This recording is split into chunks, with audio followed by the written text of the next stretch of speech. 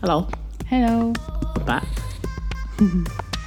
Welcome back to Couch Festival with Lola and Laya. We're back here. Each week we talk about the films, the movies, the television, the music, art, anything to do with culture and festivals that we've been seeing, any festivals that we've been going to, what we think about them. Oftentimes we will be able to secure perhaps an interview, a little phone call with organisers of the festivals, authors, writers, musicians, so on and so forth, and ask them about their process in order to inspire others, particularly those who do festivals and art and music and movies surrounding Black culture. And we're trying to make sure we help diversify and make areas of entertainment, art, music, and education and any and everywhere more diversified and representative. So, without further ado, let's get into the TV segment. What have we been watching? Actually, today we did a marathon on Euphoria. Euphoria. Oh my Yes. God, Euphoria. Sorry, but Euphoria. Okay, so just a bit of background. The couch is moving. You can hear the couch. So just to give a bit of background, we've been wanting to watch Euphoria for a while.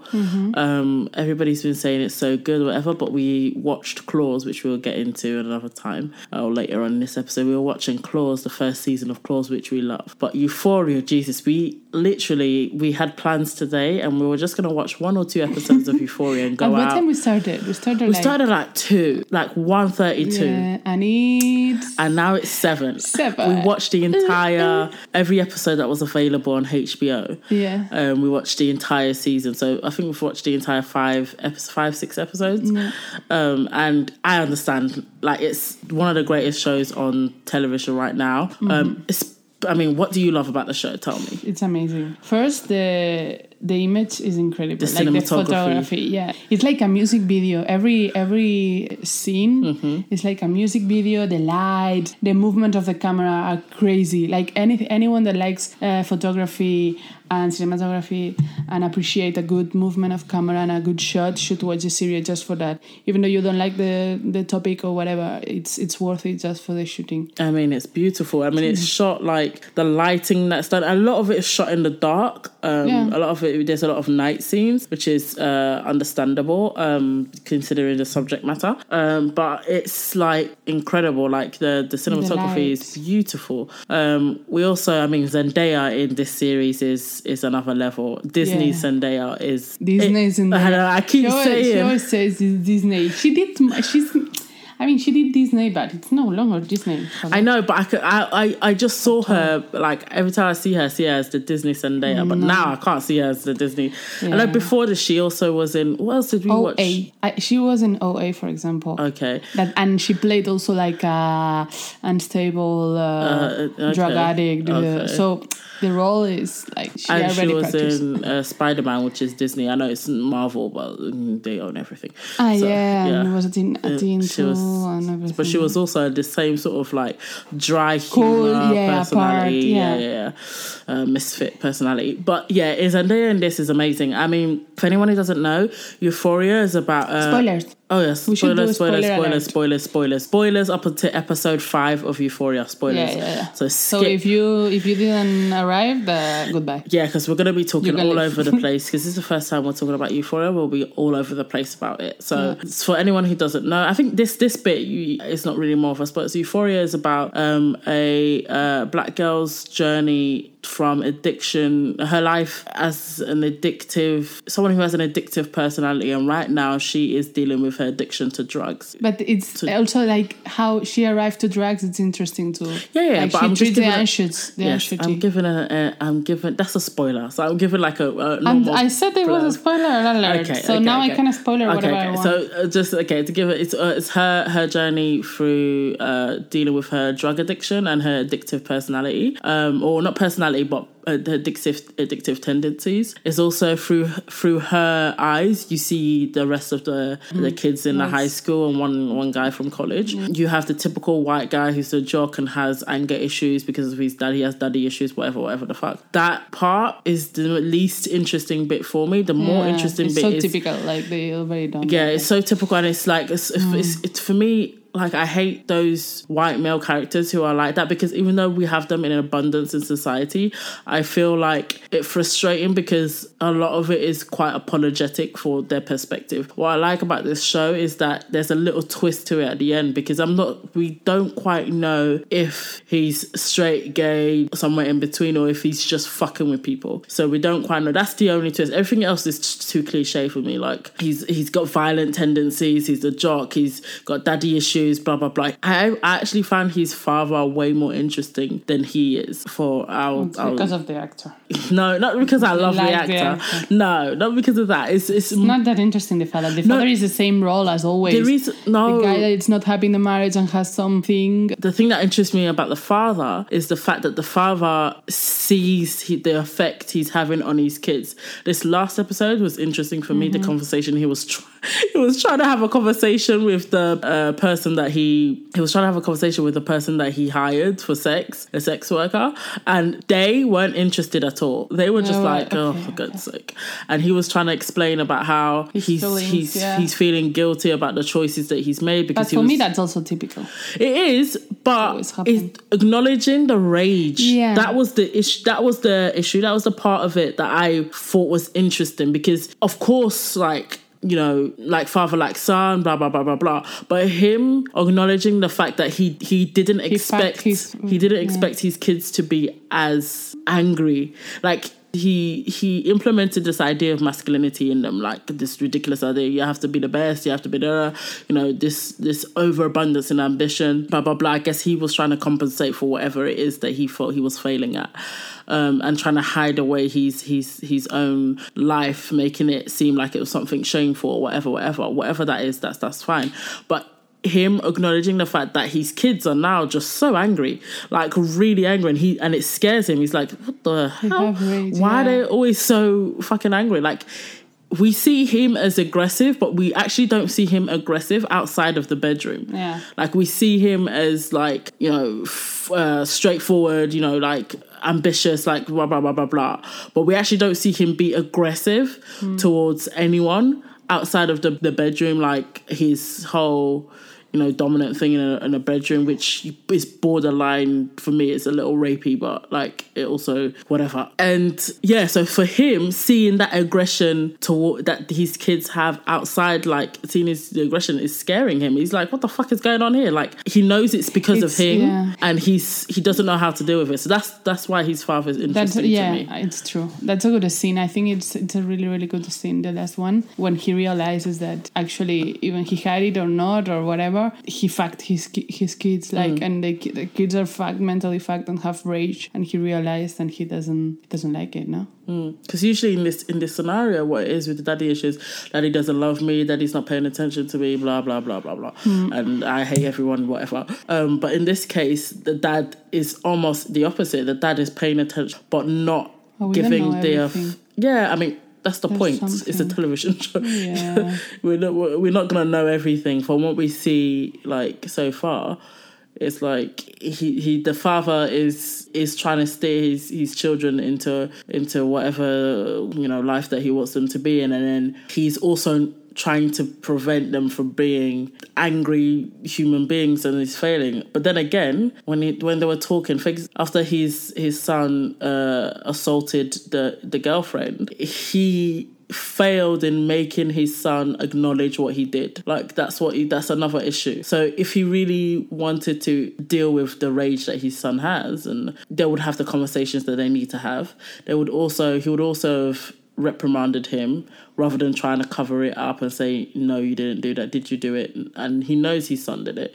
So that's another thing. But again, it's the perpetual cycle of, like, it's an overused word, but it's like hypermasculinity, not being able to handle, you know, your sexual desires and hiding them away, or being aggressive. So that's the two white boys done. Now let's talk about the other characters. Who's your favorite character? Oh, I don't know yet. At the beginning, I like the moment that the girl. The cat. I don't like her character itself. Cat is the. But I like the idea they wanted to do with the character. They want to do with the character, like so. Who's Cat? Just to explain. Cat is the one that they say is fat, who just looks like a normal girl. Yeah. No. Yeah. Who's just not as skinny as the others. She's just not as thin as everyone and else. it's like the only person in the institute. They make her whole thing be about the fact that she's fat. But she's not even fat. And even if she's fat, so what? But like they make it like this is one thing I'm noticing, especially like the difference between high schools in different cultures is hilarious, because it's like certain things that are such a big deal in like American high schools. You'd just be like, what? If you were here in Europe or in the UK or in Spain, you'd just be like, what? Like, this doesn't make any sense. But I do like the fact that they didn't make her being fat or not fit in, like, having issues with being fat. No, she converted. Yeah, they made it became, like a strong suit for her, and also the fact that she isn't isolated because of her body weight. Because oftentimes when you see these sort of like depictions of American high school, it's always like the fat girl is like in the corner and like blah blah blah blah blah blah blah. Whereas actually she just take these and take it in her advantage. She gets secure on herself, she's proud of herself, and she became like it's like she realized the power she has. It's funny because she got like a change on her mind, and she realized how stupid are the guys in general. Literally, this show is the guys are stupid, and it's so like it's what the show says. Yeah. But the guys, like, it's so easy to control any kind of guy just for sex or with a blowjob or with a and she realized she has like this kind of power, and she likes it, and she likes to use it. That's so cool. Which is actually quite interesting, because if you look at the contrast with the other character, who's one of my favorite characters. The blonde girl, no? The blonde girl, what's her name? Yeah, 1 second. No, I don't remember. I don't remember her name, but the one that's dating the black Mandy, guy. Who's Mandy? No, Maddie's the girlfriend. Casey. Okay. Because Casey. Okay. There's so many names. Like this. The beginning is so confusing. Literally, this show reminds me of Skins, like Skins, the British TV show Skins. I would say this is. That's a little bit of way a step. No, it's not way better. I think the story writing is different, because this one focuses on just drug addiction and a main character, whereas the Skins is every episode is a different character, and it's like shot in its time and blah blah blah. But anyway, I think it's better than the US Skins, because they did a version of US Skins, and that was terrible. This is definitely like its version. Anyway, one of my favorite characters. I have 3 favorite characters. One of my favorite characters is the girl that is that loves pleasure and sex and everything, and is dating a black guy.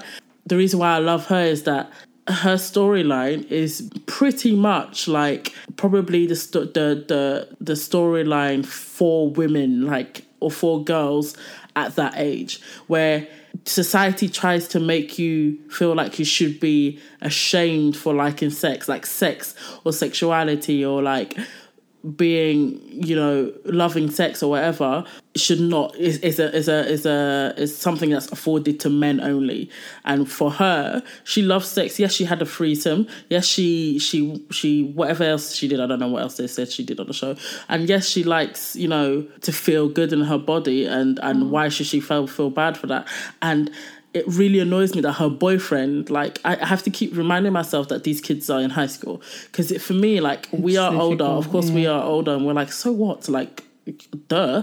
Like, but you have to remember that they're in high school. So it's like her boyfriend who likes her, but also is, still, conscious of, like, what is said about her in the what groups, is said, and the friends and the people. What high school the kids are saying about her, blah blah blah blah blah, and that's why he didn't want to claim her as a girlfriend, blah blah, just saying that they're hanging around or whatever, which is a coward's way out, and it's just ridiculous. Like, It doesn't make any sense to me. Anyway, I love her character. Yeah, it's interesting. I don't love her, but I really like her character. I like a kind of the. Give me another.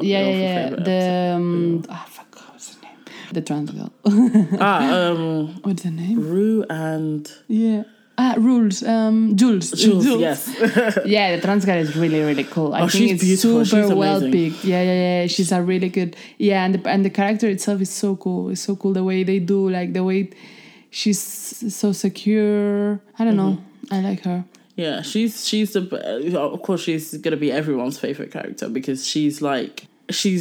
I don't think so that much. I think it's gonna be Zendaya, of course. Of course, Zendaya, but Zendaya's character to me is like a given. Everybody, because she's from her perspective, so it's difficult amazing. for you to hate. You can be frustrated with her character, which I don't want to get into her character yet because hers is like a proper deep conversation. But let's talk about but the trans Jules. Too. Yeah, Jules had a lot of problems, no? In her life. I think she gets. It's crazy. There's a scene. Well, there's an explanation of her when she was a child, and her mother gets her into the psychiatric institution. Yeah. That's mad. At that moment, we didn't believe. We were seeing it, and we were actually calculating what age was that, because we think on that as old, as it's impossible that it's happening nowadays. It's like, well, of course it's not. It's happening everywhere all over the world. But you cannot believe it sometimes, not to see it like that. That it's cool. Of the one of the cool things of the show is that it's so explicit in everything. Like, of course, there's sex. I've seen more penis in this show than anywhere.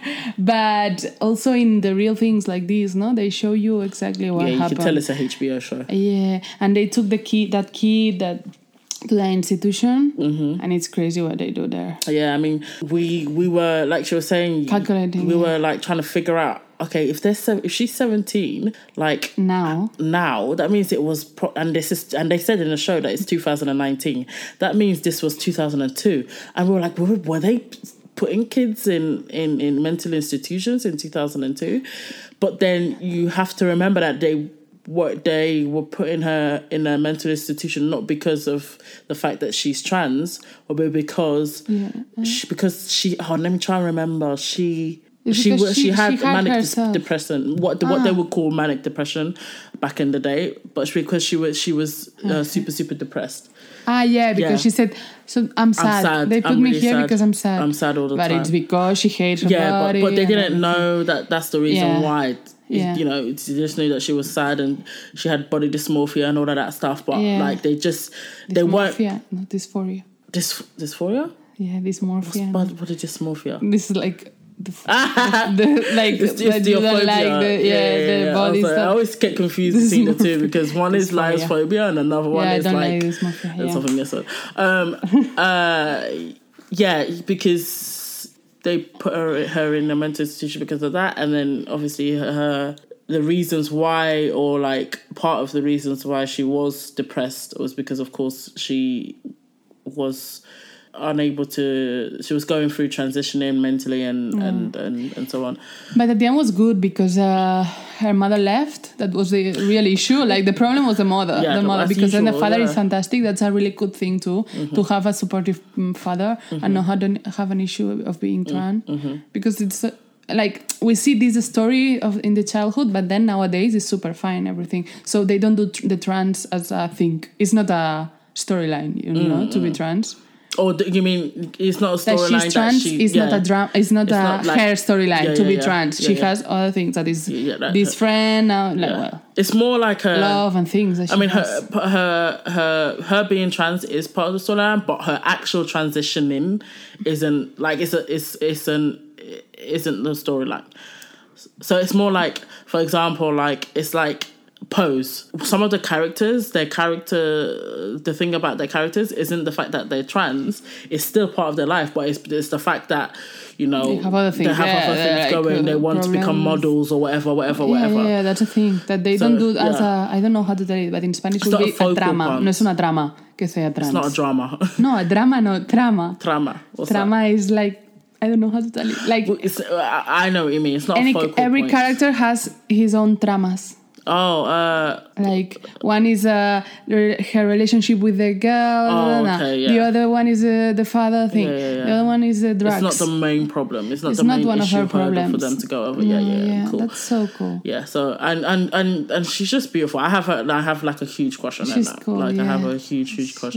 Cool. And what else? I really like, which other character? I don't know nothing about her. Like as an actress, you know, this is my first time seeing her. No, we should look for her. Another character that I really like. I mean, let's just talk about the storylines. First of all, what in the world? What in the world is going on with Rue? Let's have a chat. Rue's the main character for who? I mean, Rue is a beautiful character. I mean, we what I want to be careful of is going so much into this show is about drug addiction and her drug addiction. What I want to really talk about is the relationships she has, and how she's trying to handle these relationships. One of the relationships I really like, for the fact that it's a problematic relationship is the relationship she has with her drug dealer, the one that she sees as the brother. He loves her. But he also like sees that he cannot be in her life anymore, which is what I when I was watching that scene when she was first of all, she needs an award for that scene when she was banging on the door telling him to open and she was saying that it was his fault. You already know he feels that way. Yeah. And all the scenes that he's in with her, for me, are the most beautiful scenes, because you can see, like, in the beginning, like when he first came on stage, I just thought, oh God, another white boy. Too many white boys in the show, like another white boy. And his little brother, who's like the drug dealer. Is the best. Wait, that's my favorite character. I forgot that one. Okay, there's like his little brother is like, I don't know. He's like the boss. 8 years old, 10. He must be 10, yeah. He has a tattoo on the face. 2 tattoos. Or 2. And he's the drug dealer, the real one. The real like drug The one that controls the money. Is the one that makes the Bitcoin, everything, the transitions. But I don't really understand. This is real. Is it real life? Is it real life? Does this happen? I don't know. I don't live in America. Like 7 years old that controls, that's too much. It's so funny. We could see the reason why they do their drug dealing, because their father, they're looking after their father. Do you not see? When she went into the house, you could see there was like a sick person in the room. Yes, it's true. So that's you sort of get the feeling like that's the reason why they're doing what they do, or that's the reason why they. But that doesn't explain why his brother. He's like the king of. I'm gonna guess because if the brother gets picked up, he's a minor. He doesn't get maybe, as much of a. I don't know. So anyway, the relationship between Rue and her drug dealer, like the scene, one of the most tense scenes is that when the drug dealer's supplier was coming to the place to make a deal, Rue in her desperation stayed on the couch and was like, no, I want my drugs, and he was being serious, like, dude, you have to get out, dude, like you really do, because like these people are not playing about. And that scene is like the limit for him. After that he was like, it breaks, He was like, I can't have her around these drugs again, because in her desperation, like she could have almost caused like a couple of them to like lose their life. And like he could not have done anything about it beyond murdering someone, because that was the only time Rue like didn't actually want to take drugs. She was like, she said no for once to the drugs, and because the guy had a knife to her throat, like, if you don't take this drug, it was basically a subtle threat, like, if you don't take this whatever it was, something could happen. She could have sparked something that could have caused something else to happen. So after that, he was like, okay, she's too far gone.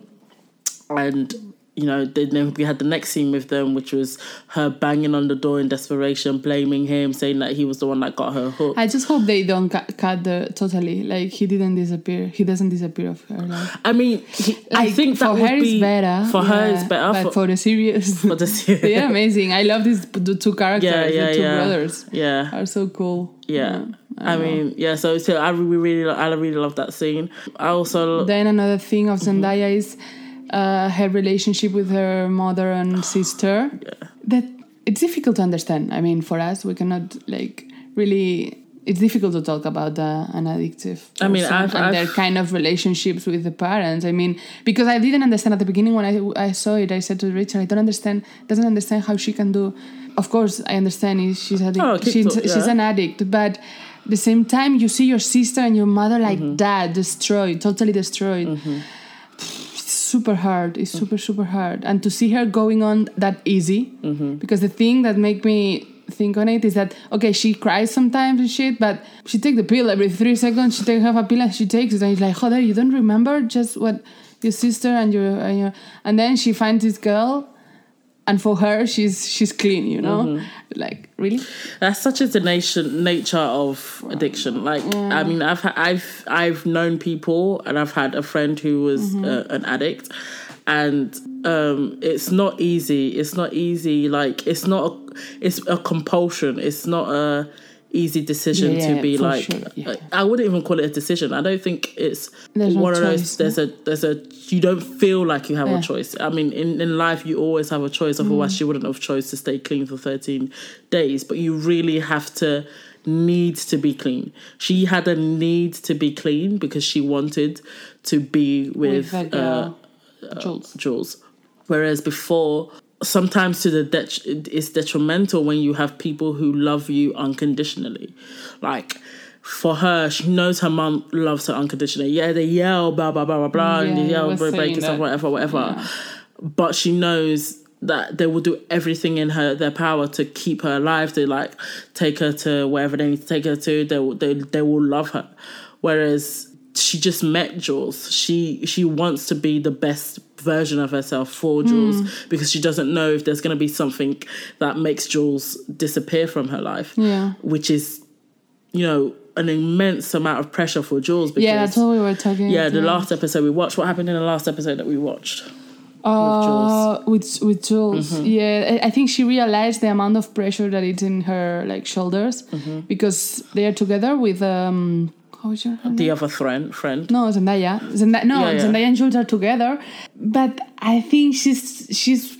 I don't know if she really. I think she likes her as a friend, but I'm not feeling she loves her as Zendaya. Zendaya it's more than love. She's like a little bit like dependent and obsessed, of her, and she's feeling. Everyone is reminding her that if she's not with her, Zendaya would be lost, on drugs or lost, you know, dead. Like the other friend said to her, you know, she's super cool, she's so clean now, blah blah blah, and it's because of you. And she's like, joder, okay, and then it's a lot. And then the dad says also, it's so good that she's in the center, in the meetings, going to the meetings, blah blah. Let's meet her, you know, like do a family lunch. And for her, it's like maybe she wants to go slowly and she wants to be with her, but not be the one that keeps her. Yeah, because it's a huge amount of pressure. Because what if she doesn't want to be anymore? And what if she makes mistakes? They're kids at the end of the day. Yeah, it's like she has her own desires. Like she's, you know, she makes certain decisions, like some questionable decisions, where she's meeting these men. Like that's another thing. Oh my God! Every time it happens, I get so angry. I'm like, what are you doing, Jules? Why? Explain. Because.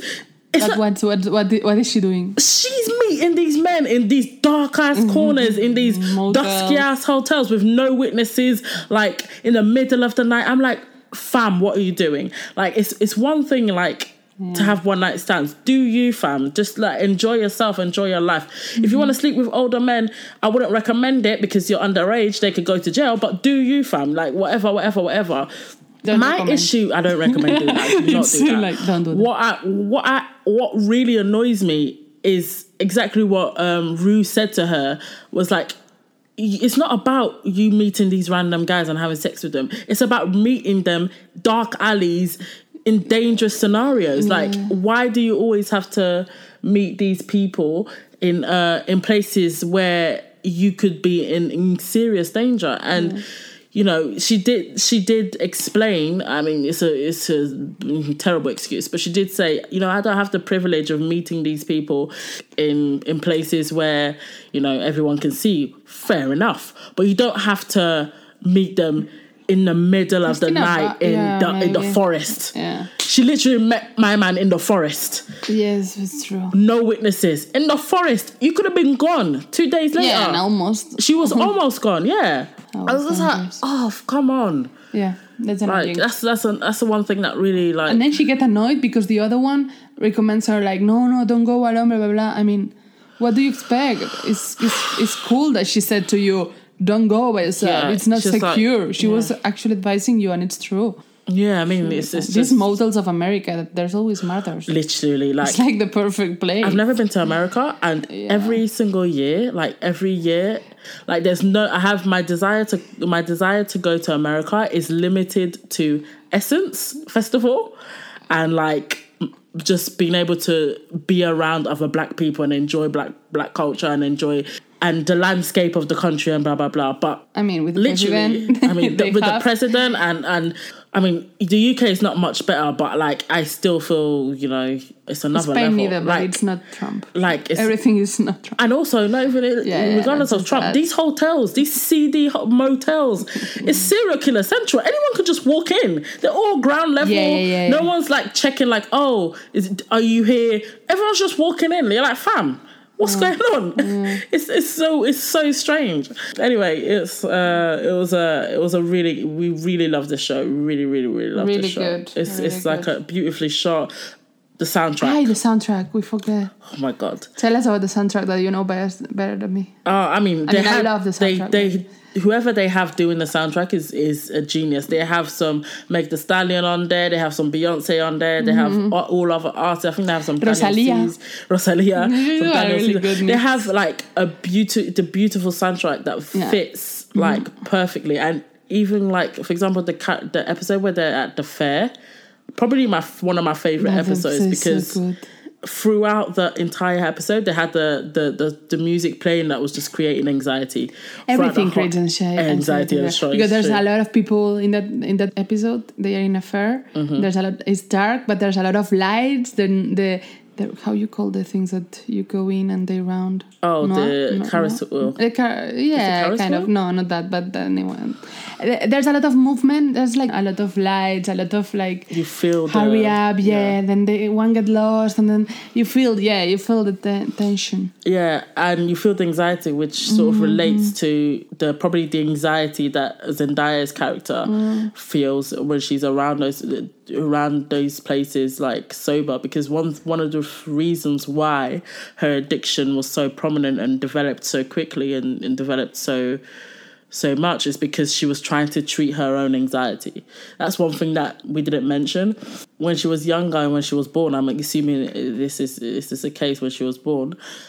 She was born with like a multitude of anxiety disorders, and they weren't able to diagnose it.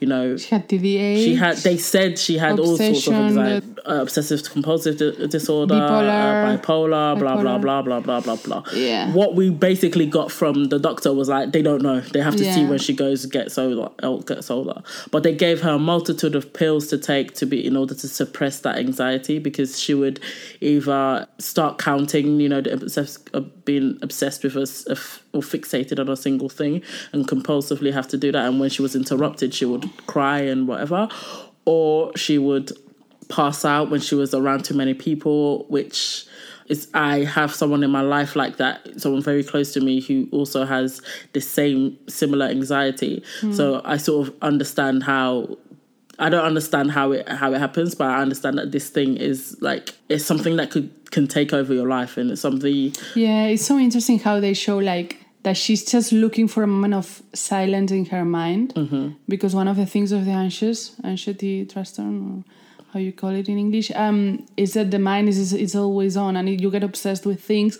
Maybe you are thinking on something of the future, something concrete that happened today, or something, and you cannot stop it. And she just take the pill to have a moment, these 2 seconds, that there's of white noise, of silence, totally silence and peace. Like she can breathe, and she can not be thinking on her own breath, because this is another thing, that there's a moment that she even get obsessed with her breath, and you listen, when you listen to your own lungs, you get obsessed with that. If you're okay, everything can be an obsession, no? And with the drugs, she just find this piece of moment. And this is super understandable, actually. It's super understandable. Don't take drugs, but it's super understandable. I mean, take drugs, but make sure you take drugs in moderation with your doctor giving you advice, and make sure you're not making stupid decisions. But one thing we have to really pinpoint here is the fact that she initially started taking drugs for a reason, like to self-medicate, to quiet down the noise in her head, I think also to deal with the death of her father as well. Because I'm not sure if she started taking drugs because she get like from the doctor because of her illness, or is when she explains us that she takes her first pill of her parents, of her father. I think it's that the moment she takes, no? I think it's a progression. I think maybe she takes that and she realized, wow, this makes me like forget at this moment of my obsessions and things. So let me self-medicate. Or she already medicated because of the parents. I don't know. I think it's a progression. It's something to talk about though, because kids are giving, like, if we talk about the way, particularly in America, I'll use America as an example, but because it's the most extreme example, and it's where this show is set. The way kids, particularly back then, let's say back then, because this is she was like meant to be 12 or whatever.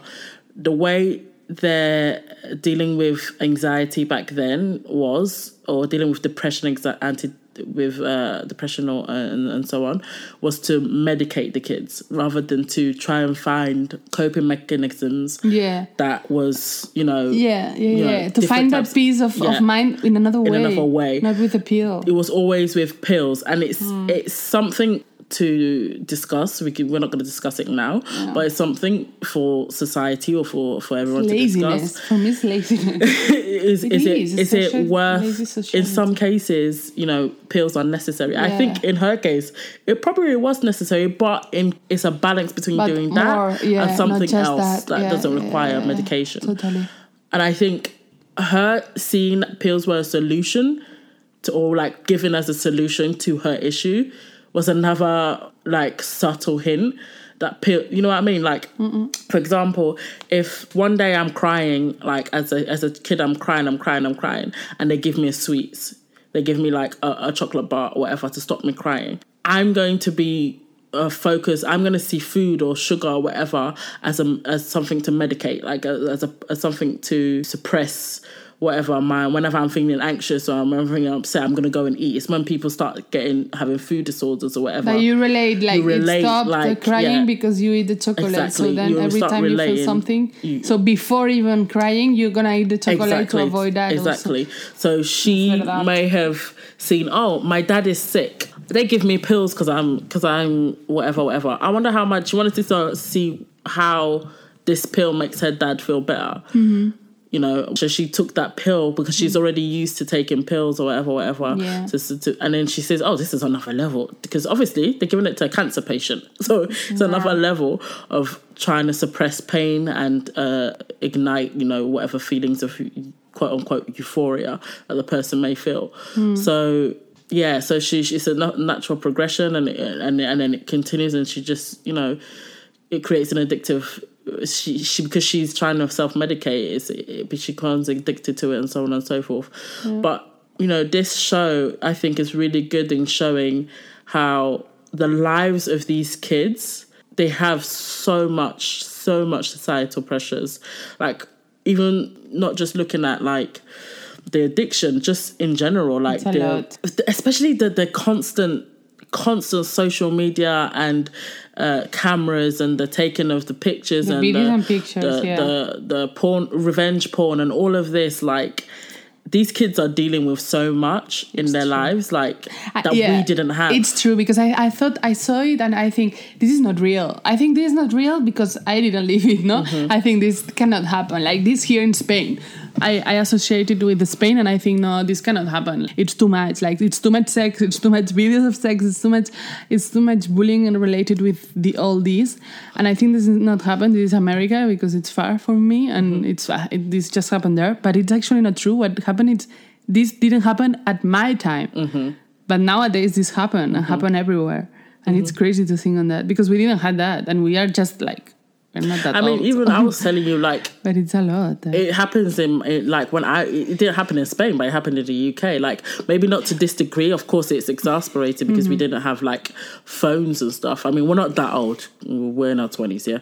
But we're not that old. But, like... Yeah, but we didn't have phones. We didn't have, like, the abundance of social media and, like, everyone taking videos, everything. But the whole sex thing, of course, that was happening, like, for us anyway. I don't know what's happening in Spain or in your Catholic school or whatever. A little bit slow. But, like, in general. No, in the sex issue. But, no, I don't know. I'm going to shut up. I'm kidding. But the whole kids having sex, like, of course, kids have hormones. They are, yeah. Well, how old? They are supposed to be 17, 16. Yeah, definitely. I mean, even my school, there was kids that was 14, 13, 14, 15, all having sex. So that bit is not the shocking bit. I think for me, the scary part, because especially since I have a niece and a nephews that are growing up in this age and that are quite, around that age, is knowing that they are unable to escape or make mistakes as these kids coming out unscathed as they grow older. These videos are going to be circulated. When they go to a new college, they'll have that on their back. They'll have... It's a blackmail issue also. Yeah. It's so dangerous. It's such a... And there's not enough regulation. I think it will arrive a moment that this... Like, everyone would see... We would have seen that match, like... That a blowjob, a threesome, it will not matter anymore. You know? I mean, we already... I mean, for us... but I mean for the kids, because it's so... It's a big deal, no, for them. I mean, of course. It should be, yeah. Yeah, but that also, I mean, it's a... There should be a regulation, but at the same time, how you, like, it's impossible to regulate that. So. For me, I'm frustrated at every single government and institution that they can surveil us in all so many ways, but when it comes to, like, protecting our kids online in terms of, like, having videos or whatever, spreading the spread of videos, and they're like, all of a sudden their hands are tied and they don't know what they're doing. It's the web. It's the web. It's meanwhile, you know which ISP, which IP address, and everybody's, you can find this person, who uploaded it, you can find when you download a movie they find you. So when you try to find a movie, like we were trying to find a movie for we weren't doing nothing weeks, but totally on Netflix. But when you try to find a movie and they delete it because I don't know, Disney make how you say, complain about the author, then you don't find it at all. Ever. Like, it's super difficult when they really, really ban something in a movie. So if they can do that there's like thousands and thousands and thousands of pages, how cannot they delete a video of a minor that is on the web? That's on the web, and that's on people's phones. They don't make the same effort, that's for sure. There needs to be one of those things where it's like, if we find this video on your phone, you're in trouble. I mean, it could be the case that people will then start sending videos to people that they don't like. But there needs to be higher concern for especially when it comes to these kids that are at that stage where they're exploring and deciding to take pictures of themselves and take videos of themselves. You can't tell these kids, don't take pictures and don't take videos of yourself. That's stupid. Stop telling these kids not to do that, because that's, one, it's not going to happen, and two, you're making the issue about the kids taking the pictures rather than the kids spreading the pictures. It's more about and spreading the videos and violating the trust and the consent of these kids, rather than like if they want to take pictures of themselves on their phone, like of their body, for whatever, it might not even be for a sexual reason. It could be just to say, oh, I've been working out this week, let me see how my body looks this week versus whatever week. They should be allowed to send that picture to their friend and say, hey, I look whatever. What the issue is, educating them on knowing, look, this could happen. Make the conscious choice that, when you take this picture, bear in mind that this may happen. Do not shame them and whatever. And make it so disgusting and make it so reprehensible for someone to, share these images without the person's consent. Make that the issue. That's what I think. Yeah, I was thinking that it's also more about, not as much about the pictures that you send to your boyfriend or girlfriend or whoever. Also, in this series, there's a lot of video without consent, like video recording. Yeah, exactly. Like when they record you, when they're having sex with you and they record, or people is recording them having sex in the pool, is that the video that it's gonna hurt her probably later? Because if you send a picture of yourself to someone, it's true that I think we can teach more to the young people to like avoid the face, for example, these kind of things that I think they know. Yeah, now growing up, you are like. They realize that it's actually like dangerous and you should always cut your face or things like that on just body if it's like a sexy picture or something like this. But these videos that are done without permission and at the moment, I don't know, they're so horny and they fuck and they don't care. That's the problem of the ones. And that's why the white boy, I'm going to call him the white boy until he gets his act together. The white boy, the main white boy, angry white boy. I'm going to call him the angry white. That's our nickname for him now. The angry white boy, yeah? Sure, no. That's why he's always using, I don't know his name. His name is the angry white boy. Right. The angry white boy, yeah?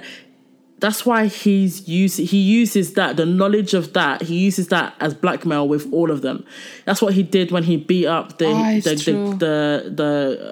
other girlfriend's new boyfriend or whatever. That's why he said, oh, she was 17, even though he didn't know. He said she was 17.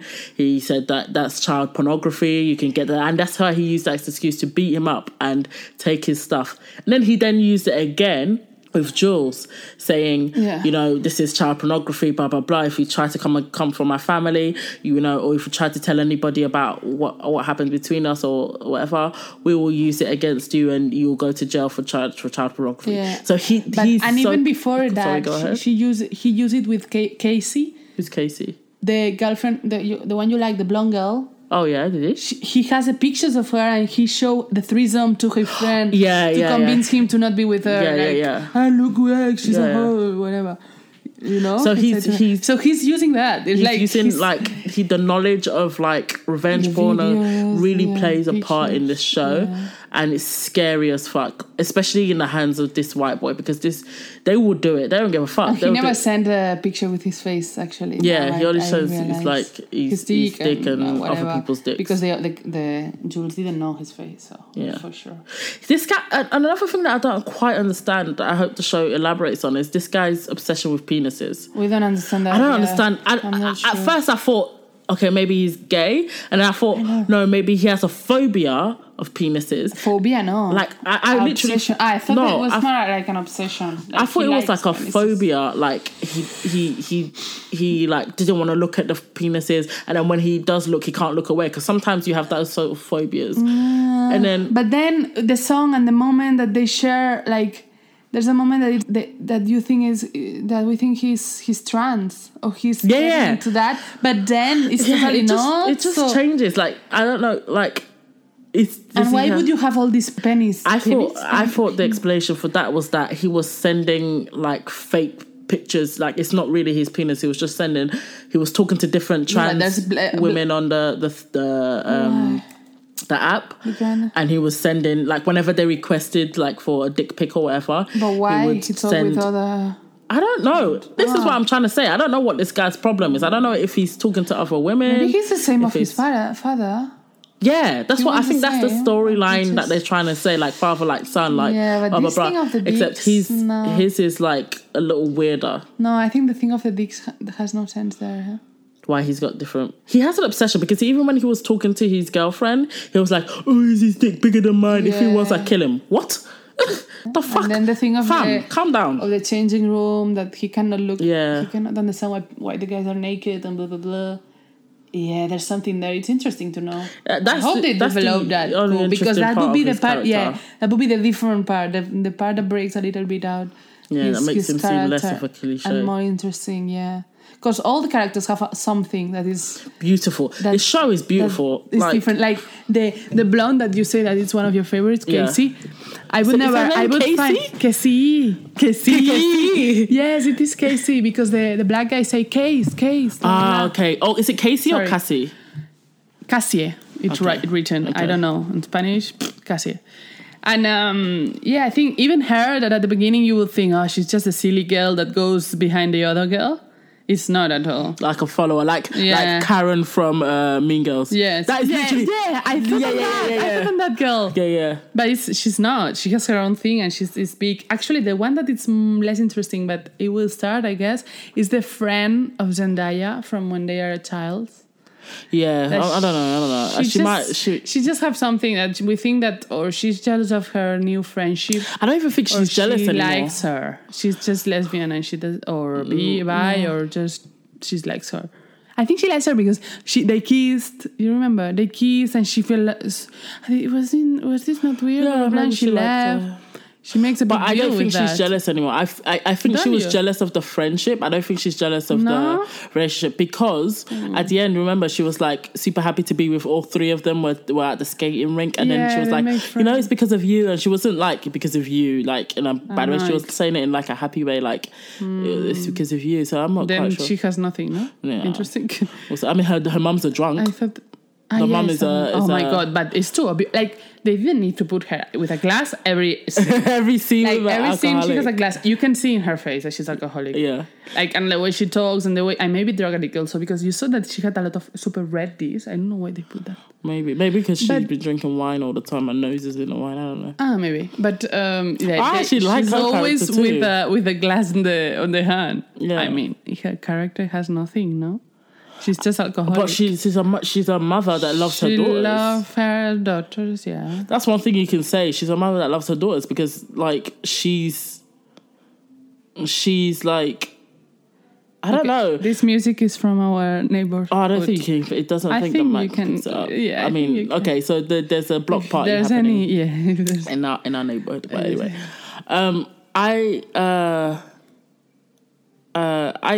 she's a mother who loves her children because you can sort of tell in the pregnant moment. Yeah, she's still like present in their lives. She's an alcoholic, but she's still present. Does that make sense? Like she still like talks to them, like has dinner with them. She still like asks what's going on in their lives. Yeah, it's true. She's cool. She's still cool. There. She's just alcoholic. Much like Zendaya's character is an addict. Yeah. Which she's a functioning addict, I think, and it's interesting to see her way. Like her, you still see she's a bit sloppy here and there, but she's still a mother in such a in do you that think case. She's gonna get pregnant or something? Because they do a lot of, they say it a lot. Yeah, they do a lot of the thing of the pregnancy. Foreshadowing. I don't know. Perhaps. Then there's the sister that is so cute.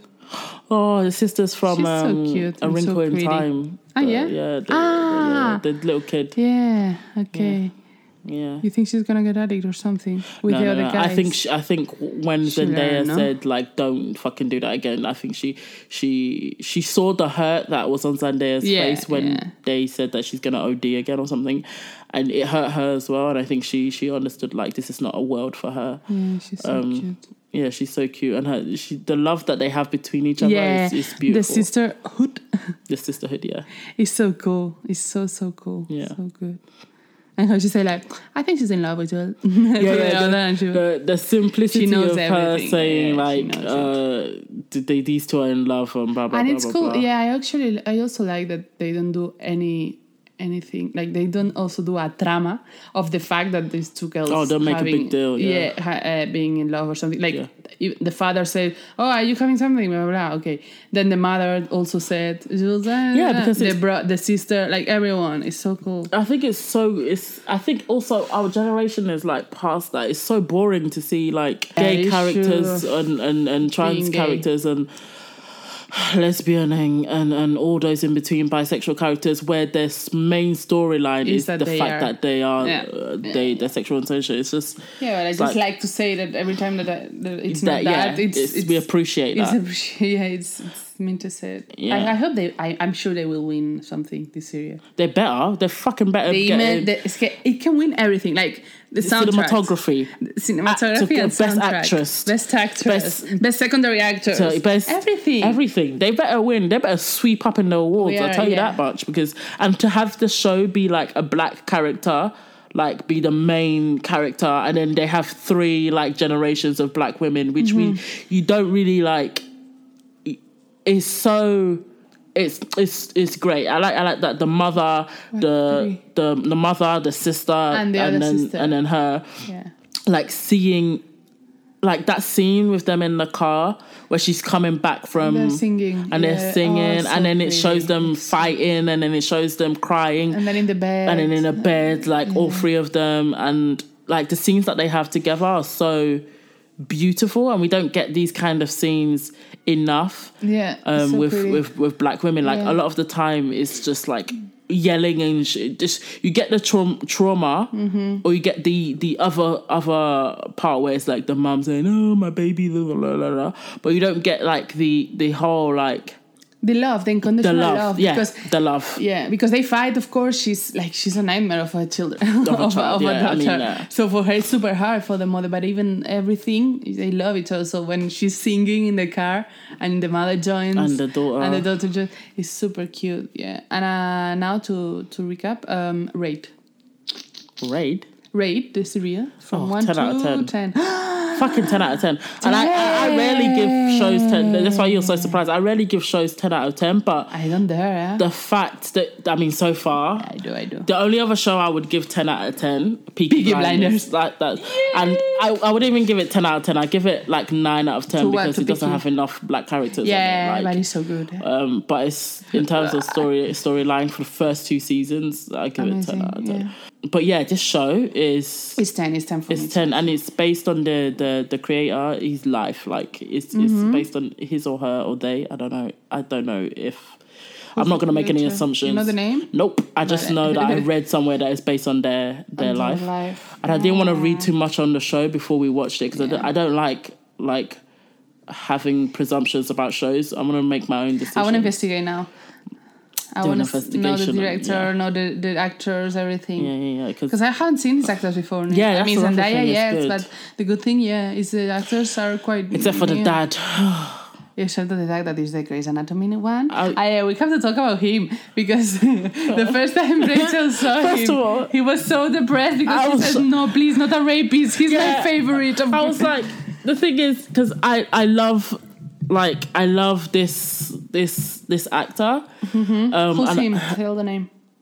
You don't know. I can't remember his name. He's the sexy doctor from Grey's Anatomy. Yeah, McDreamy. No, McSteamy. With the grey hair. Mark Sloan from Grey's Anatomy. And he was also in Charmed as well, which I loved him in Charmed first. He was Phoebe's boyfriend in Charmed. Yeah. Don't know me because I know. I don't know. Charmed. How is the name of the Phoebe's boyfriend? No. It begins with an E or something. I don't remember. No, not Cole. It's not I'm Cole. talking about one of her boyfriends, like when she was working on it. No, but the real boyfriend is Cole. He was there for a few episodes, like a season or 2. So when he first came on screen, because of the way he was like, because of the seediness and everything, like with Jules, I was like, oh no, please don't be a rapist. Please don't be a rapist. Please don't be a pervert rapist. Mm-hmm. And he was super aggressive. I was like, oh my God, I'm going to have to hate his character. I hate this character. But I also was thinking he has to have something else, because he's this actor. He cannot be just one rapist that does, or one... like a guy that appears one night and so he being a weirdo. More. But and then Rachel realized that he get a little bit. I was like, he's tops now. He's a bit chubby. He's a bit chunky now. Like I was like, his face looks different. Like muscle, but also tops. Yeah, his hair's shorter, so it makes his face look a bit rounder. And then he's also like, I think he's been banging out a bit too much like weights, like he's been doing too much weights and eating too much eating. He's older also. I mean, you're expecting to see that guy. But when he was naked, his body was perfect. Like maybe, toned. Maybe a double. So I feel, but they also showed a full length one, like of him, like when he was on top of her. They showed a full length one, so I wasn't sure if it was like, maybe. Is it just because is this his shirts or whatever? Anyway, I'm not body shaming anyone. I'm just saying like he looks different. He's still beautiful, but at the same time, I mean, now he's more like normal. He's still beautiful. He was really, for me, I remember I didn't see Grey's Anatomy like a lot. Yeah. I see some episodes, but I always remember him like the guy of Grey's Anatomy. He's amazing and beautiful. Now in this series, it's more like a normal dad. Yeah. I guess It's that's true. the point. It's true. It's like a normal. I still love you. I still Middle don't worry. range. I still love you. So that's the That's it, show. no? I mean, we really, really love the show. It's Yeah. it's really worth a watch. We really highly recommend it. We give the show 9. There's what? Yeah, if we don't give a 10, what's what the don't thing we that don't goes like down? about the show? I don't know. There's nothing I can say that I don't like about the show. I have to say, I love the cinematography, but also I think they have used a little bit too much of the shot, the changing and the shots, the different shots. Like of the same scene, they will do 3 different angles, and there's no need. Like if it's a music video, okay, but for these, like you have to understand also the action and everything with one shot from one angle. You don't have to do a super weird movement to understand. But at the same time, for example, for the addiction and for the moment that she takes drugs, it's super good. If they use that in the drugs, and also when there's no drugs, makes it confusing. Yeah, but you have to remember that she was on drugs for most of the episode. The only episodes that she wasn't like on drugs so much was the episode of the carnival episode where they went to the carnival, and that didn't have a lot of transitional shots. It had a lot of wide shots, and it had a lot of shots showing like them the chaos of like being at a carnival, but it didn't use as many like. Okay, you got me. Yeah, this show is brilliant. I'm just looking for something. You're clutching at straws, fam. Like, the only thing I'd say... Come on, go for it. Why they show that many dicks? I don't know, it's HBO. There's no need for penises. And there's no counts. One thing I would say about the show, and I don't know if this is deliberate, dicks. I wanted to talk about this, is that they haven't shown female pleasure on the show. Yeah, at all. Sexual it's actually pleasure beyond my favorite character, who we're gonna call. She enjoys by herself. Yeah, but she enjoys by herself. Yeah, or she enjoyed with the threesome. We can't say she didn't. We don't know. Really know. But yeah, like. But they don't show female pleasure, especially when they're having sex. And I don't know if this is deliberate. It could be deliberate because of the high school. But it's quite. There's some scenes that are hard. For me, there were some scenes that were hard to see, like when Jules is fucked by the guy, or like when the son is having sex with his girlfriend. With the girlfriend, it's the same. They are the same. They are the same family. It's totally aggressive, and like if it's aggressive because the woman wants and she's enjoying it, you can see. But in that case, it's not at all. And it takes long. Like the shot is long. It stays for a while, and they repeat it. You see the face of Jules again in the same position. But you're supposed to. I think for that, it's a lot. I think it's good to see the discomfort because you need to be in certain scenes. You need to be uncomfortable because if you're comfortable watching that scene, like there's something wrong with you, mate. Like, of course. You know. Yeah, but it's like everything. Like when you see someone crying in a documentary, something like, you know when it's too much, when they go too far. Like the documentary we were watching, well, it doesn't matter. Which one? I don't remember. That's why I say it doesn't matter. I don't remember. But there's moments of privacy. I know this is not a documentary, but or intimacy moments that you know there's a moment that discomfort you, but not just the fact itself that is wrong, and I can see it's wrong with 3 seconds of shot. You don't need to when it goes until. But what I would say here is that I think the show is aware of that, because remember the first scene when they were showing someone having sex. Yeah, the girl that I like. When she was having sex with the black guy and he was like choking her, they stopped and said, hey, don't worry, this is not going to become a scene where you're not about to witness like a rape scene, remember? And then they started the scene again and they continued the scene, and she was like, stop. And he was like, he got off and he was like, well, what's going on? And he's like, I don't like that, blah, blah, blah, blah, blah. I thought you liked it. And then he said, I thought you liked it. And then they had the conversation. And then she was like, you have to ask me first and whatever. Yeah. I think that scene... And it's all the guys in the series. That's a problem too. That's the problem. Why the black guy, for example, that's I know it's influenced by the other one, but they should put someone that it's not like this, because even the girl that is not fat, but that they say is fat. How's her name? The problem, I don't know the name. You just call her the dominatrix, because she was... wow, okay. Let's call her the dominatrix. Even the dominatrix one... When she's having sex outside in the car with that guy, she's not enjoying it at the beginning. They don't show... there's no pleasure. There's no pleasure. Like, even when she was, like, having sex with the one with the big dick, Like the guy with the big that's dick. what I'm Oh, I saying. thought you meant the other one in the car where she was giving that guy a blowjob. No, the big dick. He's not. She's not enjoying. She's not. She only enjoys it because she's thinking in her head like, this guy, I have power over this guy, whatever. But actual sexual pleasure, like orgasmic pleasure, you only get from one character. Which one? The one that they always shame. The girl. Jeez. So they show it, but they don't have enough female pleasure. Like, and I mean, I guess they'll be making a point, but I hope they don't just make it like the only time that they show us female pleasure or feminine pleasure in general, like the pleasure of feminine presenting people or trans women or women or whatever, when Jules and Zendaya together.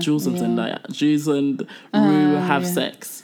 Because that will be, for me, I'm like, okay, I understand why they would do it. That, I understand why they would do it. You know, two people who understand or who are female presenting or feminine presenting, whatever you want to call it, are more empathetic and understand each other's body and want to bring pleasure at each other. I understand, like... But that also means that with a guy and a woman... It also it perpetuates the same sort of, like, thing where straight men or men who have sex with women... don't care about or aren't able to care, and I'm sure there are some high school kids out there. And I know because I know like I think it may be the friend of the dominatrix, the one that gives pleasure. No, the one that is a good guy. The one that she dumped. Oh, I forgot to say, she just made an assumption. She made an assumption based on the fact that he was having a conversation with a pretty girl. What the hell? That sort of showed us that she still had some insecurities there. Yeah, and I think he's the one that maybe gives pleasure to someone. Who knows? Because he's a good guy, I don't know. Yeah, but that doesn't matter. So, I think a lot of them are good guys. Are you sure? No, not like a lot of them, but like, for example, the first person that Zendaya had sex with, the first boy that she had sex with, we can't say he wasn't a bad guy. We don't know the character. It's just that they're just clueless because they're high school kids. The one that were like, he was naked totally and she's not. Yeah. They're laying down. Yeah. Did you come? And he goes, you look like you come hard. I was like, does she? Yeah. And also the idea of the porn in the series is also a thing. Because, for example, the girl, Mandy. Yeah. Vale. Maddie. Mandy. No, Maddie. Okay, they fucked that. They fucked up the... In subtitles, they put Mandy. No, it's Maddie. Maddie... yeah. Even her references are the pornography, and she studies the positions. She studies how to have an orgasm, but pretend. Yeah, how to fake an orgasm. So you see all that the culture of the pornography, no, and how it affects to the kids nowadays, and how everything is that because it's difficult, and then it also makes you think from the male perspective. They have that references too. If you're having sex with a girl and she's performing in this way, how are you supposed to tell whether it's real or fake? I'll give you a clue. Like, guys, a rule of thumb for me is to always just ask in your first couple of interactions. I know you may feel like it will kill the mood, but always when you're doing something, always ask is this good for you, blah, blah, blah. And also be able to read and tell body language, temperature, like certain things that happen below the belt. Like, pay attention to what's happening in the room. That's the thing. Pay attention to her. Don't pay attention to the sounds and how she's gyrating her body or whatever. No, pay attention to her. It's difficult, of course, because they're kids and they're like, their hormones are all over. They just want to get off. But you also have to remember, like, if you're the only person that's having pleasure when you're having sex with someone, or when you're like doing whatever it is that you're doing with someone, if you're the only person that's finding it pleasurable, you're not having sex, fam. No. You're just masturbating. Yeah. And you can do that on your own. Pay attention to who the person you're with. But anyway. Advice from Lola of the day. Advice from the day. Anyway, so yeah, Euphoria is a great show. I really like it. We really like it. So we would definitely recommend watching it from our couch. If you don't have HBO, do the free month and watch it in one day. HBO isn't available in a lot of places. So HBO... Really? Yeah. It's not available in the UK, for example. HBO in general? Yeah, it's not Why? Available. I don't know. It's something about licensing, because a lot of the weird. shows are... that's where it's BBC. No. No. How they watch it then? Sky Atlantic may, you know, buy it or something. Same thing with like Game of Thrones is on Sky Atlantic. But Sky Atlantic is a TV, is a channel or is a internet? It's a channel. I think they have streaming online. I don't know, but like look for it. Look for I it. know you know you know how. So that's enough about Euphoria. Let's have a little chat about the festivals we've been into. So last week we were at the Afrobeats Festival, and this week we actually went to Sonar Festival. Yay! Sonar Festival in Barcelona. It's over a 4 or 5 day period. And A$AP Rocky was supposed to perform on Friday. Yeah, explain. Of course, he's had some issues in Sweden, so he was unable to perform, and he's still in prison in Sweden. I'm hoping by the time that this comes out, he's out and he's free, and he seeks the justice that he deserves. For his replacement, they had Stormzy as his replacement for Friday. Now, what Rachel was quite excited. I mean, ordinarily I wouldn't have gone to Sonar Festival because it's an electronic festival. Kind of. It's like they are called Electronic Festival, but then they have a little bit of everything. A little bit of everything, yeah. So it's not really a festival for me, and it's, you know, I'm not gonna lie, it's quite expensive. Like Primavera is expensive, but it's Primavera. But Sonar is Sonar, eh? For a lot of people, Sonar is at the same level, eh? Really? Yeah, totally. It's another kind of... Like, Primavera, at the beginning of the times, Primavera was supposed to be the indie festival of indie music. Now it's more commercial, but it's still good. And then Sonar was the electronic part, the electronic festival with the best DJs, the best blah, blah, blah. Some trap, some hip-hop, some... they barely had any hip-hop. They just had... Something. They've had, like, this weekend they had... For Friday, they had Stormzy. Saturday, they had Skepta and Bad Bunny and some other people. Sunday, a lot more people, but I'm talking about in terms of, like, the diversity away from electronic. And on Sunday, they had someone that I don't know. But I will say... Like, we weren't going to go. We were looking at other festivals that we were going to go to and review and so on. But we decided because Stormzy was going to play, and we hadn't seen Stormzy in concert in live. We hadn't seen Stormzy live yet. And Stormzy had just got off the back of Glastonbury, his success on there. You know, his Murky Festival. Since then, he's been going all over the place, you know, performing and so on. So we said, you know what, let's go. He's from your hometown. Yeah, I mean, let's not say exactly you just said he's from my hometown. He is from my hometown. He's from South London, Croydon. We thought, okay, let's go, because I love Stormzy. I love everything he represents. I'm always like, you know, bigging him up whenever people say, oh, so what if I want to get into some UK music, what should I listen to? I give them a list of like Storms, Lethal. We go back to JME, Skep. We go to like DWE. We will go, you know, I give them a little roster of people to listen to. So he came and I was super, super excited. So we got there. What time did we get there? At when they open, at 9 or before. We were there before 9, but they open at 9, more or less. And we go in. It was empty. The location, what do you think about the location? Yeah, we expected it to be in one place, because the thing of Sonar is that it's more expensive because they have day Sonar and night Sonar, Sonar by night and Sonar by day. Separate tickets, so they unless divide you get like it, a multiple. They divide it, and they divide the place too. Like they locate it in like a little bit outside the one at night. It's close, like it's not far. You can mention where it is. It's in Hospitalet. I mean, yeah, but people who are going to come. So the day one is in Plaza España during the day in Fira de Montjuïc, and the day two and the night, it's in L'Hospitalet in Fira Gran Via. It's called. We went to Plaza España because we thought it was there. Even Rachel knew it, but. Yeah, I remember that it wasn't there, but I forgot. So we just went there for the wristband, and then we went to the place that was closed, 10 minutes, 15. The place was huge. It's huge. It's like 3 different stadiums. Yeah, I read in the toilets there was like, they explained the dimensions of the place and shit. Like there was like 200,000 square meters. 200,000 square meters, Jesus. Yeah. So big, so big. Huge. Yeah. And we got there, it was empty, so we decided, okay, let's put money on our wristbands first and let's get a drink. And I was like, okay, I'm going to stay here in front because I want to be in front. So, because there was no one. And no one. we first of all, we make sure that was the place, no? That was the stage that he was going to play, because they do concerts at the same time all the time. And we make sure that was the place, and there was no one. So we went straight to the first row, no?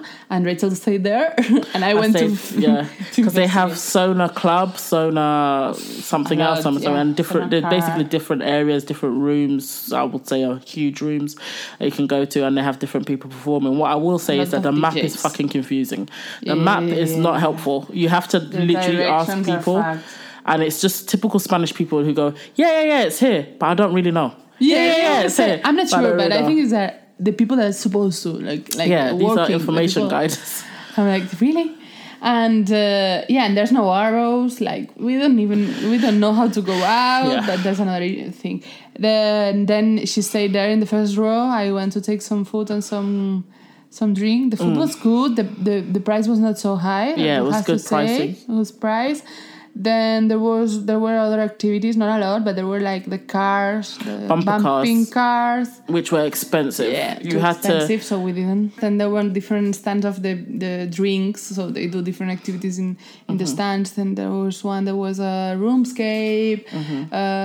What else? Red Bull. They had one thing I loved about it, that they had a drugs help and checkup area. So they're fully aware that everybody here is high.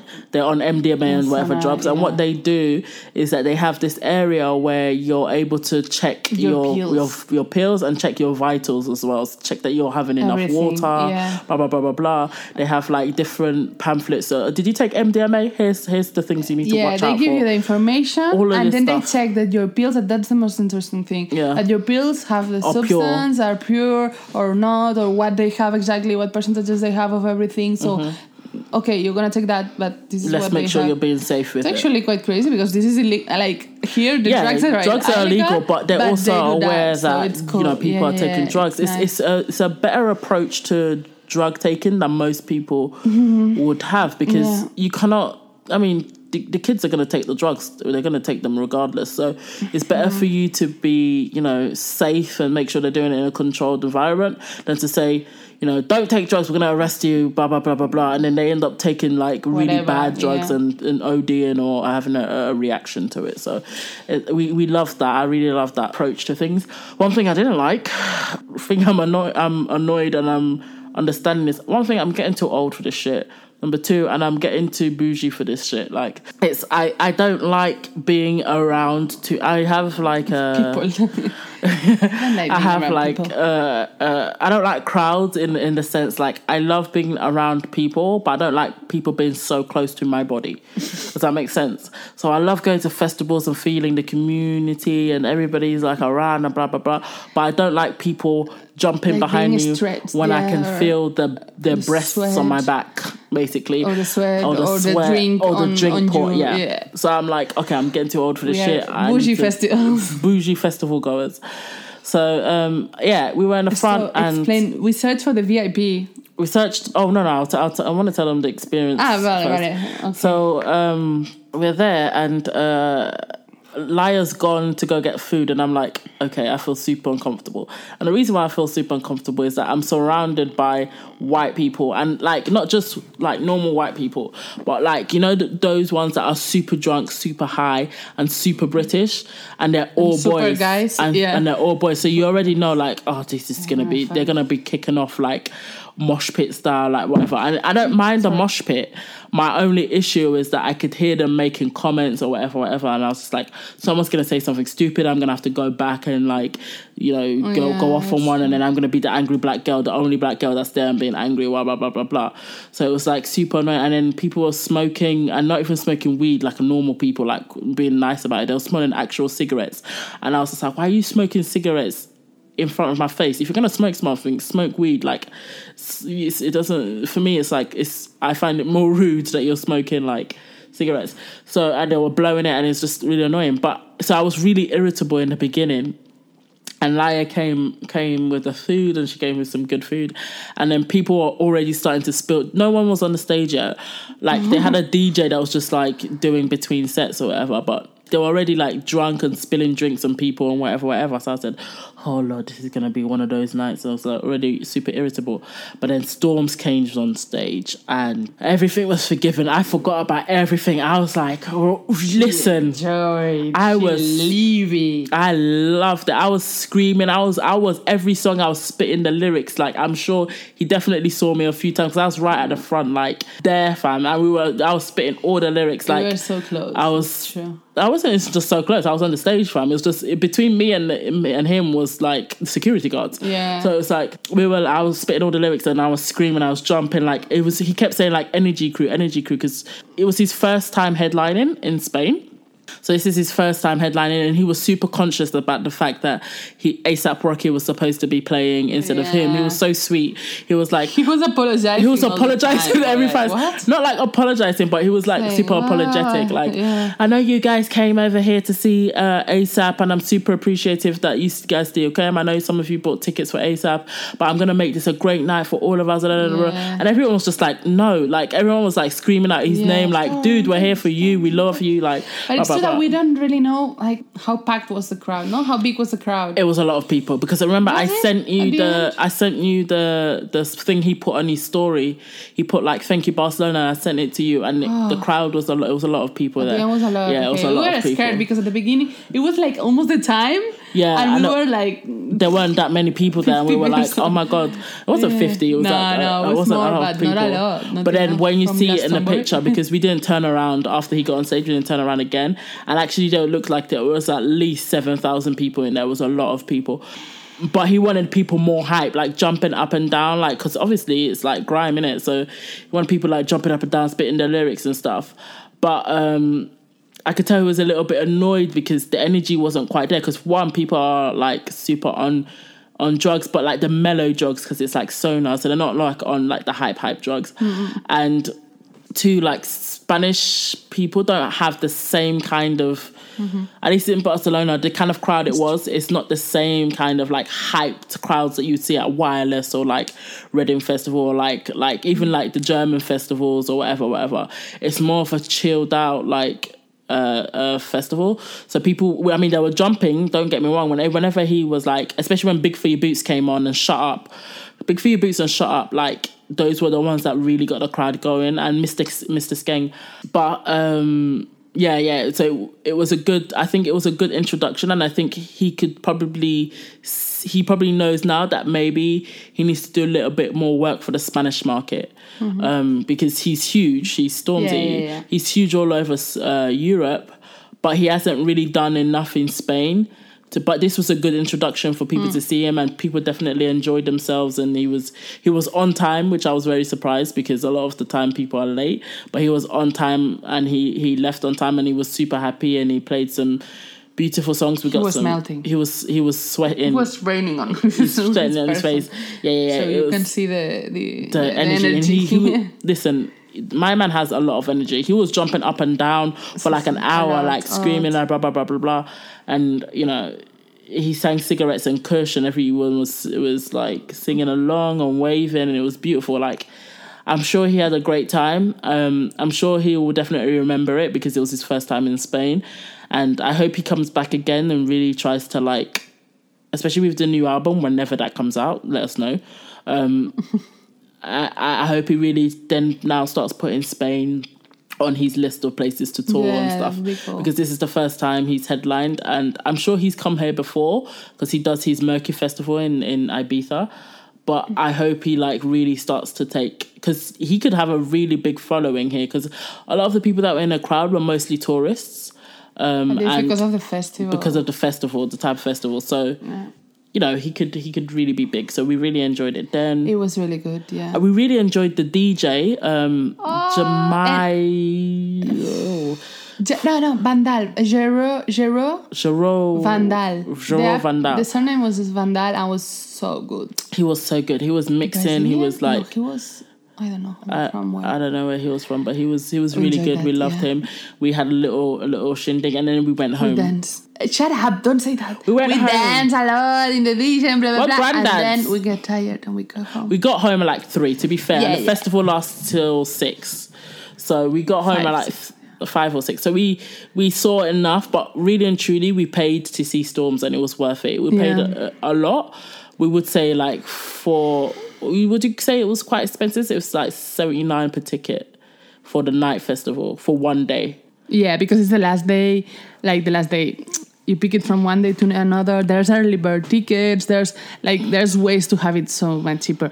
The 3 days ticket is like 100 something. Yeah, and it's 3 days, day and night. That is crazy because I don't understand when they sleep. These people. They'll probably go in the afternoon and come back. Yeah. So. But yeah, that's worth it. It's not super worth it to get one night. But if you really want to see an artist, of course it is. Like it's like a concert of him, no? And we were in the first row, so it was perfect. It was really cool. Yeah. Let's talk about the VIP. Just to sum up, it's quick. We were thinking on getting a VIP tickets because of the allergy to people of Rachel. No, I'm kidding. No, but because of the fact of first of all, because we really wanted to see what Stormzy, so we were thinking on if there's like a first row or a couple of first rows that are for VIP, then also we don't like to wait. So if we could like go in another way, it would be good. Food, I don't know, things like that. If it was super crowded, it would be easier. But then we realized that the VIP ticket, the only thing that, we think it's a scam. It's a scam. It's a scam because they had like a space for them that was like super far from the stage. It's like, I felt, if you didn't know it was VIP, you would have thought that it was one of those, it's for people who paid less for the ticket. Because it's like caged off. It's crazy. And it's super far from every stage. You can't see anything. And they have like fences. So you have to like climb to see over the fence to see the stages. So I'm like, who would... And at the end, they have to pay for drinks and food anyway. So they have their own space inside with like some shop and things, like food and things. But they have to pay anyway. And then to see the concerts, they are fucking far, even though there's like how you call it, like seats higher than others. But it's even that, it's super far. Then the space is so big, so if you don't pay VIP, you are super fine. You are not crowded, you are not stretched, you're good. So we recommend not to pay VIP if you go just for one night. And if you go 3 days, during the day, the VIP is worth it because they have like spaces and for separate this kind of electronic festivals that is mostly DJs, that it's more a background music and you just chill around, is worth it. But for one night, was not worth it. So we're happy to not pay it because we will be pissed off. I imagine you there like, what? No, I'm not doing this. We go down, no, probably. We'll say forget it. I don't care of the VIP. We go down. But so it was crazy. What I would say is like the festival space was really cool. I don't know if they needed so much space in terms of like separate day and night space. I don't know. Maybe they did that because of I don't know why they do that. But because of the time schedule, like to have that kind of noise around the houses or whatever, it's not cool. I don't know. I have no idea. It's a festival area. I would give the festival. How much would you rate the festival entirely? It's not fair because we haven't been on the day that is when it's really sonar. Okay, from what sonar we went, night. Sonar For night. sonar night, I will give. Give me a rating out of 5 and then give me a rating out of 10. I will give 4. 4? It was so good. I don't know. Wait. Let me think one thing. Because there's also the instructions, the people. So 350. I would give it a 4. Yeah. I'll give it a 4. You make me think that was too much. No, me, the 4 350. out of 5. I stayed in 350. And out of 10, I would give it a 7. Out of 10, a 7. Yeah, me too. No, me a 7.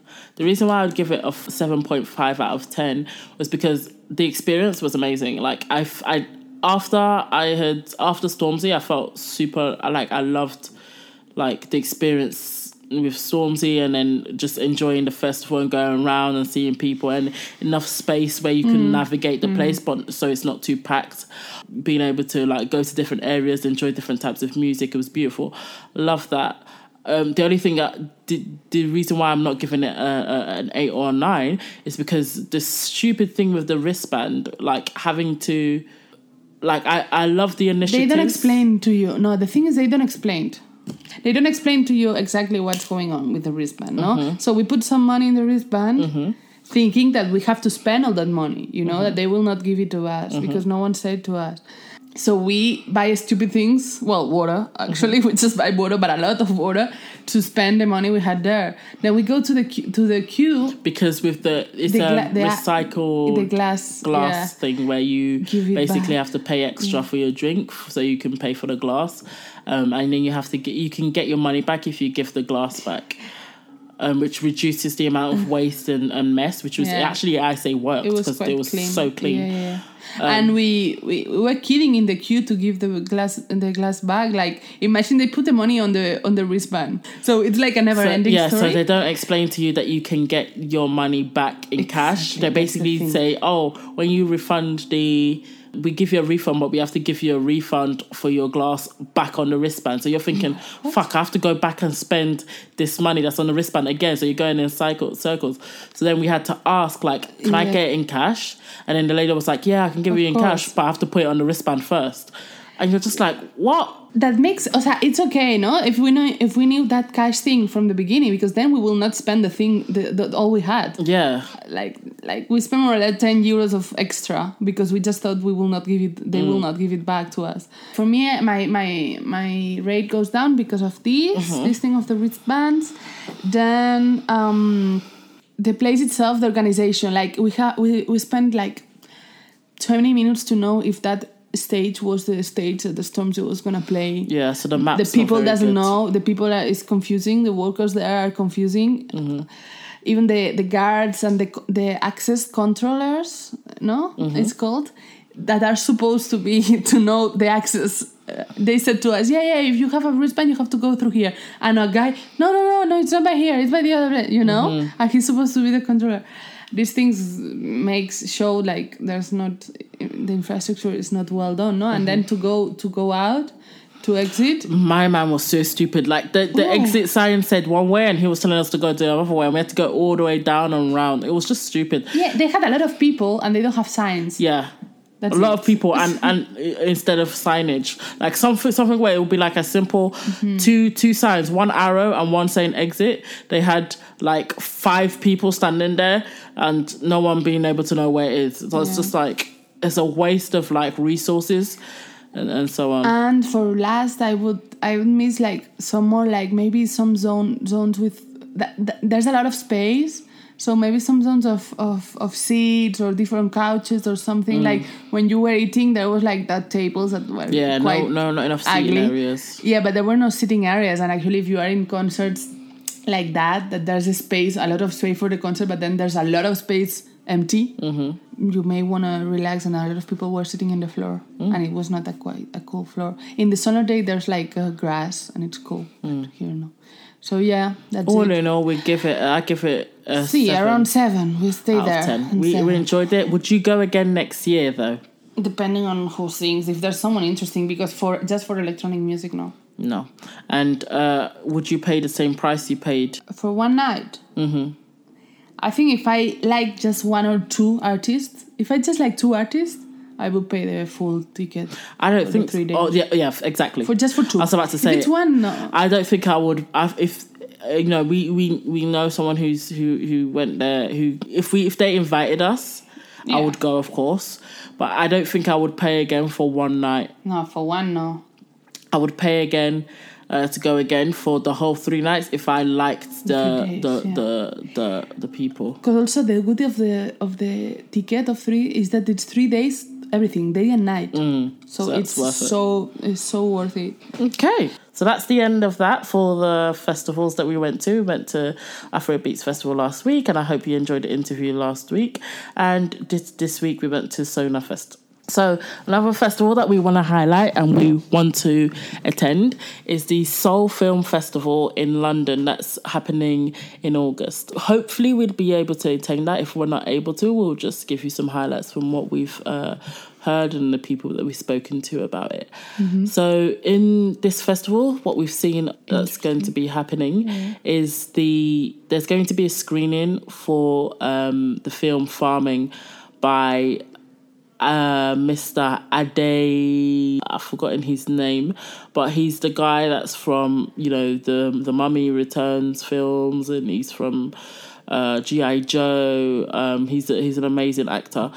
And this film highlights... It will be the premiere. It will be the premiere. Not premiere, there's a screening. There's just a screening. It's already on, it will be already on cinemas. I don't know, but it's going to be, it's not the premiere. The premiere is something different. We say premiere for presenting a film. So it's the screening for the film Farming. And the film Farming is about a Nigerian kid who was given to a white family in the UK to look after for a small period of time. The film doesn't make clear. The film doesn't make clear as to why the parents weren't able to come back and pick him up. But in the trailer, it shows that the parents give him to the white family for education, for them to, when they completing their education or when he's supposed to be completing his education. It's set in the 80s where there was a lot of racial turmoil in the UK, and you see it in the film trailer. And I think the film covers this boy's adolescence and growing up in that environment and how it's affected him. He is accosted by skinheads, a Nazi organisation, hate group, and he's also adopted by them in a sense that they bring him into his group as their pet, quote unquote, and he then becomes himself a white supremacist and starts attacking people from other black people from his own background, and maybe they're immigrants, maybe not, I don't know. So it's very interesting to see like a story, and apparently this is loosely based on the writer and producers, and I don't think he directed it, I'm not sure. Life, which was mind blowing to me because this actor, I need to find his name though. Let me find his name because he's super, super famous, at least to us, like us fellow Nigerians and Black British people. We love him. Like he's known to be like the guy, we've seen him in movies growing up, and it's really interesting to see that this was a part of his life. This is his life. He's the director, Adewale Akinnoye Agbeje. So him, to know that he himself or whoever the film is based on was embedded in the skinhead culture of the UK in the 80s. It's him. It's really quite jarring, and it's going to be interesting to see. The film is also starring Juju, who's I love. She's like amazing, and it's starring Kate Beckinsale as well. So we're really excited to see that, and we really want to see how this is depicted because it's coming from a perspective that was a common occurrence in the UK. Maybe not the adopting the skinhead culture, the internalized racism and the internalized brutality, but the process of separating the family, the African family from their child when they didn't even know that this was going to be a permanent thing. So it was like, oh, we give our child here for an education or whatever, but then they lose the connection, whether it was systematic or institutional, I don't know, whether it was one of those things or whether they just lost contact or whatever. So it was interesting to see it'll be interesting to see how that journey affected him and how he's able to redeem himself. I'm not going to lie, I'm prepared to be super, super pissed off while watching this film, super angry, because I also am prepared to extend a level of empathy or sympathy, because I don't know if I can empathize with being like internalized racism to that extent where you're actually partaking in the violence against these people that are you. These are you. You are them and they are you. But in terms of the feeling of being lost in a culture that doesn't accept you and so on, it'll be interesting to see that. So we're really excited for this film to come out, and we really hope to see it. And I hope it comes out in Spain as well, because I hope I don't have to travel to the UK to have to see this. I hope so. Another trailer that we saw that we're really excited to see is His Dark Materials, that we've seen it for HBO as well. Yeah. That looks really, really good. HBO I are knocking it. didn't know that is from La Brújula Dorada. This is the golden what? The Golden Compass. Campus. I mean, it's not from there. Not from, sorry. The movie, The Golden Campus, is a version of the book, no? Yeah. I'm super excited for it, because it's one of my favourite series, like, in books. It's one of my favourite books, and... like, they've never done a really good... the last adaptation they did, which was The Golden Compass, was terrible. Yeah. It was really bad. But the radio adaptation where they had, like, different voice actors doing it, that was really good on the BBC. And this is, again, another BBC and HBO collaboration. Incredible. And it looks incredible. It's got the woman from Luther. I was forgetting. The serial killer from Luther. She's amazing. Luther. It's a really bad, psycho, crazy girl. Like, yeah, she looks like... Yeah, she's good to play character. Like dark characters. Yeah, and they've got black actors in it, which I like. I mean, they're black male actors, but they got black actors, which I like. Yeah, and I think it's gonna be a big production. Like you can feel. You can see that it's like the every episode, like it. A movie. Yeah. Yeah, because the thing that made The Golden Compass really stupid and really annoying is that they tried to... This book is dense, fam. Yeah. They tried to compress the whole book into one film, and they skipped out a lot of stuff. Yeah. They changed a few things. They made it too Disney as well. Like, it was so childish. Too childish, yeah. It was. This book is dark. Like, I remember when I was reading it. First of all, the book was a little bit difficult to read, yeah. But the book is also super dark. Like, it's for kids, but it's also like quite scary to read. Like, and you can feel the darkness in it. And I think this show sort of gives you that element. I mean, if you don't know, this book is about kids and their relationship with their... I don't want to use the word spirit animal because it's I don't think it's the right term, but like their souls basically, and the animal representation of their souls, and how certain societies are trying to separate the kids from their souls and see how and they grow up and whatever reason that they're trying to do it. And it's about different universes and how you can travel between different spaces, and there's this golden dust that causes people to... It operates in a different way, and I think it's supposed to be akin to dark matter. And it's a really, really good, really, really good book. I haven't read it in a while, but it's one of my favourite series. So I'm really glad they've made it into an actual episodic series rather than trying to condense it into one film. Everyone who likes fiction, like, I think I would really like this one. Yeah. It's like a dystopian or utopian future. Yeah. So yeah, that's what we're planning to see, and the places that we're planning to go. The series. Yeah, the series to is remind in autumn. them. Yeah. Yeah. So still. What have you been listening to lately, music wise? Aretha Franklin. Aretha Franklin. Oh, really? What songs have you been listening to? I mean, the other night we were singing Whitney Houston in actually Whitney Houston, and that brings to Aretha, and that brings to all these. But I don't know. I also were listening a lot to Stormzy to get ready for the concert. Oh yeah, and you discovered like Stormzy's collection, and you were like, oh my god, it's so fast. I realized it's so fast to try to sing his song, you know. Mm-hmm. But lovely. I really like the rhythm. And you really liked... There was one song that you really liked that was... I don't know. It's the Fire one. The one it was Fire. I think it was Mr. Skeng. I think that was the one that you really liked. You really liked that song. No, I know what's Mrs. Kane. No, it was not that one. Which one was it? I don't know, but it was not that one, because Mrs. Kane is the one that they write Mrs. Kane everywhere. And this one was another one. But it's because of the moment. Like, the atmosphere. I felt it more, that song. But I think I like almost all songs. I think because...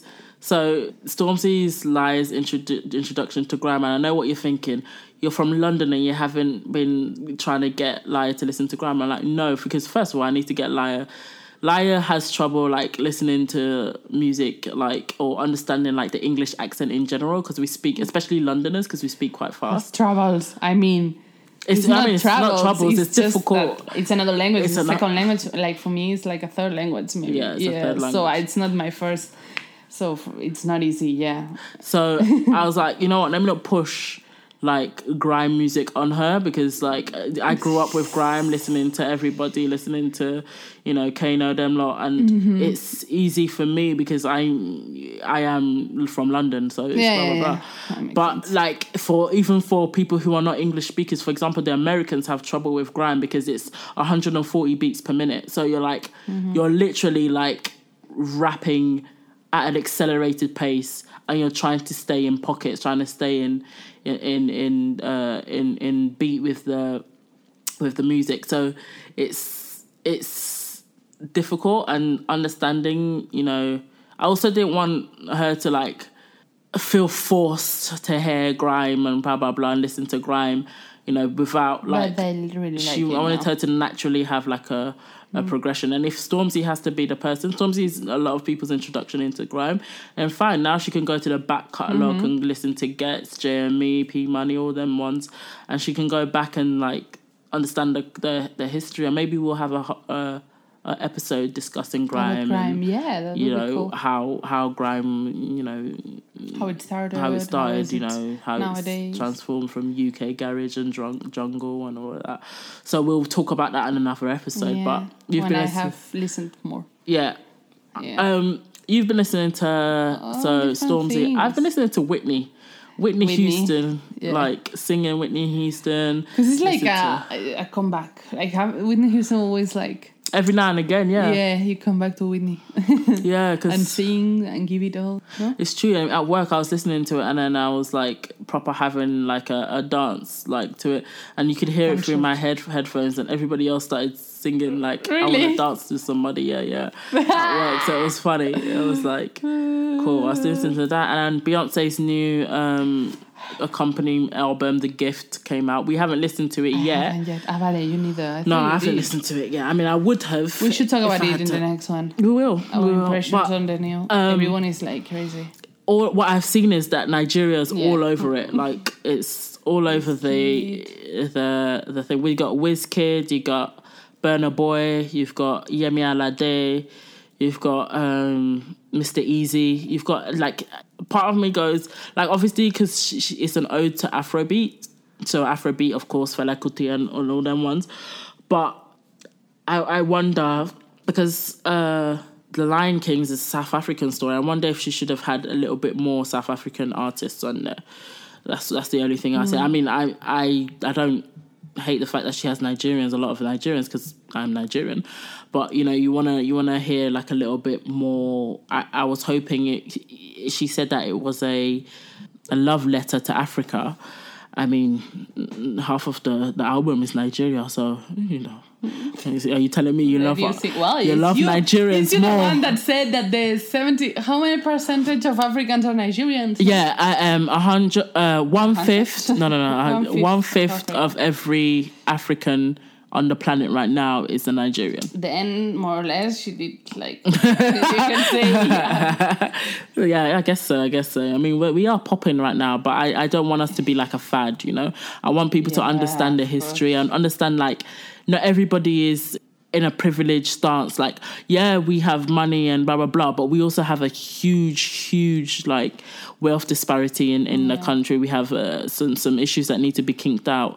And you need to acknowledge the subculture as well and understand, like, it's not all jollof and dancing and music. Like, I feel like there's an author that we are going to discuss later on in the next episode or another episode that I was having a conversation with on social media, and I'm going to be reading his book, and we'll talk about his book on the podcast. But he too, we were talking about how there isn't enough representation of Africans and Black people beyond entertainment in the sense of singing and dancing. Yeah.